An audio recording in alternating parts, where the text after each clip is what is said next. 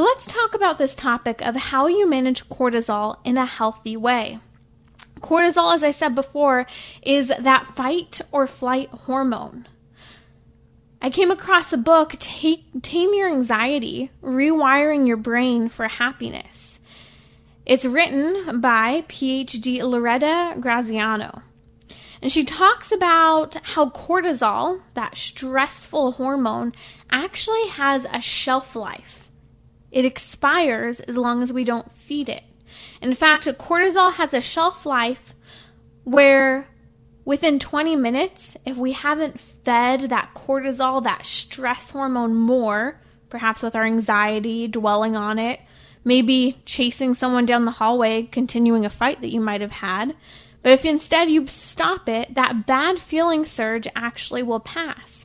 Half the bad feeling chemical will go away within 20 minutes, again, as long as you don't trigger it. So if that fight happens or a negative experience occurs, don't keep chasing it down. I think that this is the challenge. Letting go of resentment, trying to get your brain out of that autopilot of replaying and dwelling on the negative experience. Is this something that perhaps you've experienced in your own life? I think we all do day in and day out. Yet we never think about how to get rid of that stress, to tame it. Much of today's show is going to be talking about how to combat the cortisol levels by knowing how to reduce them with 4 simple tricks. And then later on today, we're actually going to talk about how to build up those good chemicals, those chemicals that make us happy. So often we try to feed those good chemicals and make ourselves feel good by reaching for our phone and checking for a notification. Because when we think that we have a notification and we see that notification, we get a surge of some of those chemicals. But at the same time, we can also turn to bad habits to fuel our cravings. So let's unpack a little bit more what we can do with regard to the cortisol chemicals. We have to work on letting go of resentment. Trying to get our brain, again, out of that autopilot mode. This happens really by building new habits. It's all about stress management rather than indulgence. So what do you do to cope with your stressors? Well, we've got to work on it. From a faith perspective, one of the things I can say that is so helpful is working on gratitude, especially if you're perhaps someone who tends to foster. At the end of the day, your brain's going a million miles an hour on all the issues that have become problematic throughout the day, or perhaps just the people that you're naming off one after another after another.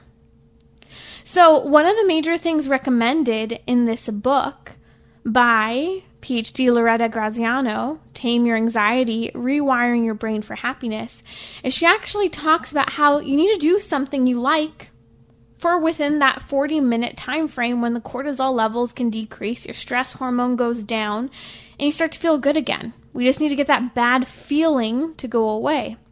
So some of the things that you can do are go for a walk. Just get outside. I know for me, sometimes just laying in the sun, feeling the sun on my face, on my skin, and detaching from maybe that cell phone that's been stressing me out and the conversations that have been occurring, or whatever it might be, the clutter in your house.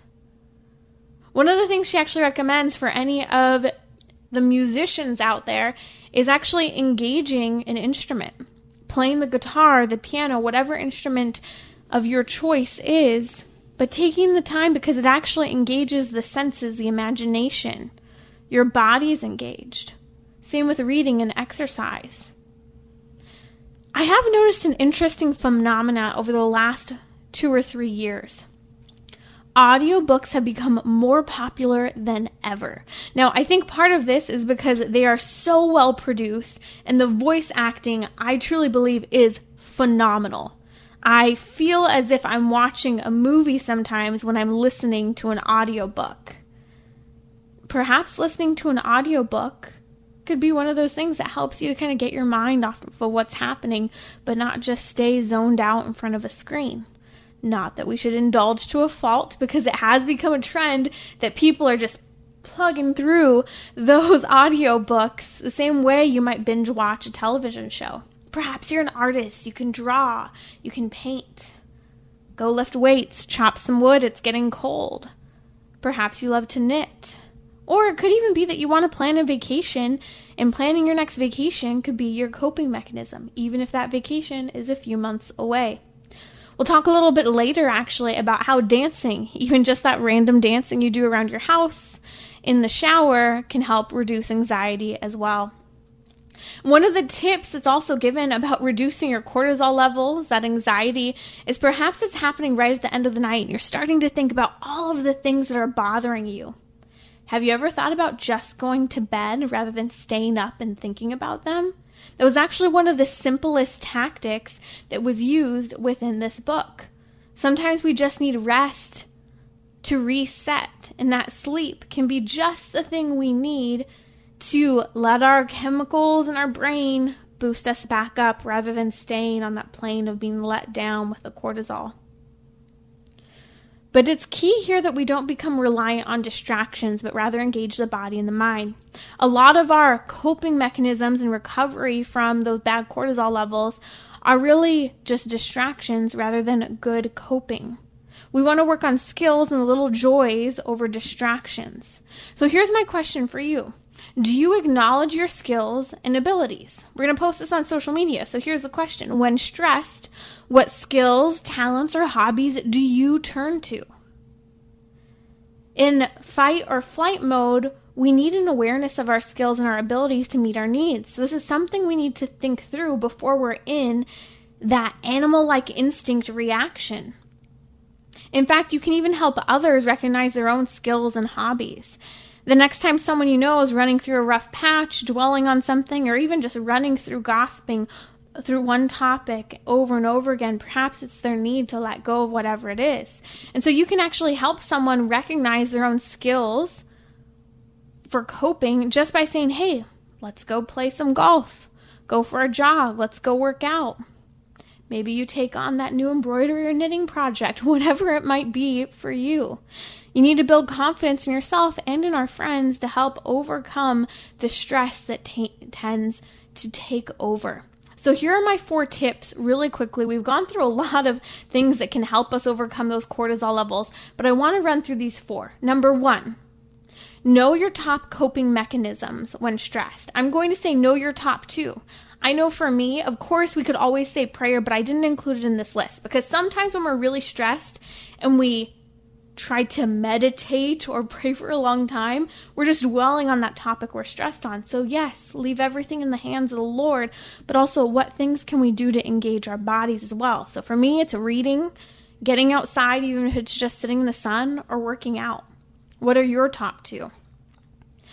The second tip I have for you has to do with sleeping. Now, lots of studies have shown that, in fact, our cortisol levels are triggered and go up if we go to bed after about 10 o'clock. In fact, our body has this natural pattern where it's working towards sleep, but if we pass that time where the body's trying to go to sleep, our body starts to kick into that fight or flight hormone of cortisol, and we have a more difficult time sleeping. So the later you go to bed, the more stressed you are, and the more difficult it is to sleep, and you don't get as good sleep. And so one of the things they say is to actually be able to go to sleep by 10. That means you're ready for bed, you've already prayed, and even a lot of the studies show that spending 15 minutes in bed relaxing, giving yourself time to fall asleep, allows you to actually get that full 8 hours that studies really show we all need. Now with this, perhaps your routine for those 15 minutes could be my third tip here, and that is reading. A study that came out in 2009 out of the University of Sussex actually said that stress can be reduced by up to 68% just by reading. It engages your imagination, creativity, grows your vocabulary. And this is one of those moments where we remember we're a body and a soul. The second tip of sleeping reminds us we really are a body and we need rest. But reading reminds us, yes, our physical body needs to engage in a different way from the drudgery of the work we do, but also our soul needs to engage with the world around us.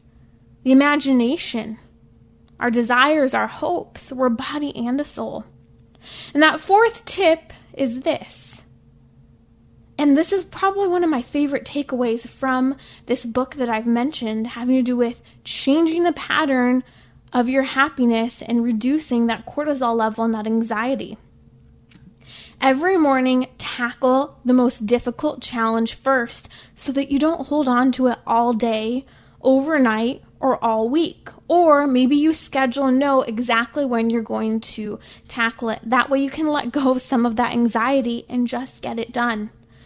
Perhaps, I know for me, it was going to the DMV a couple weeks ago. I didn't want to go and wait in that DMV line in 100 and something degree weather here in Southern California. I tried to do it a couple months ago. There were probably about 500 people outside wrapped around the building in 100 and something degree weather. That was a no for me, dog. I waited a couple months. It hung over my head, though. That's one of those things where we just need to plan a little bit better. Maybe it's the paperwork piling up on your desk. I know I have a junk pile sitting right next to me right now that I dread going through, yet once I finally go through it, it was so simple, and it was such a different task than staring at my computer for hours at a time while I work. So it really wasn't that bad. I just needed to schedule the time to get it done.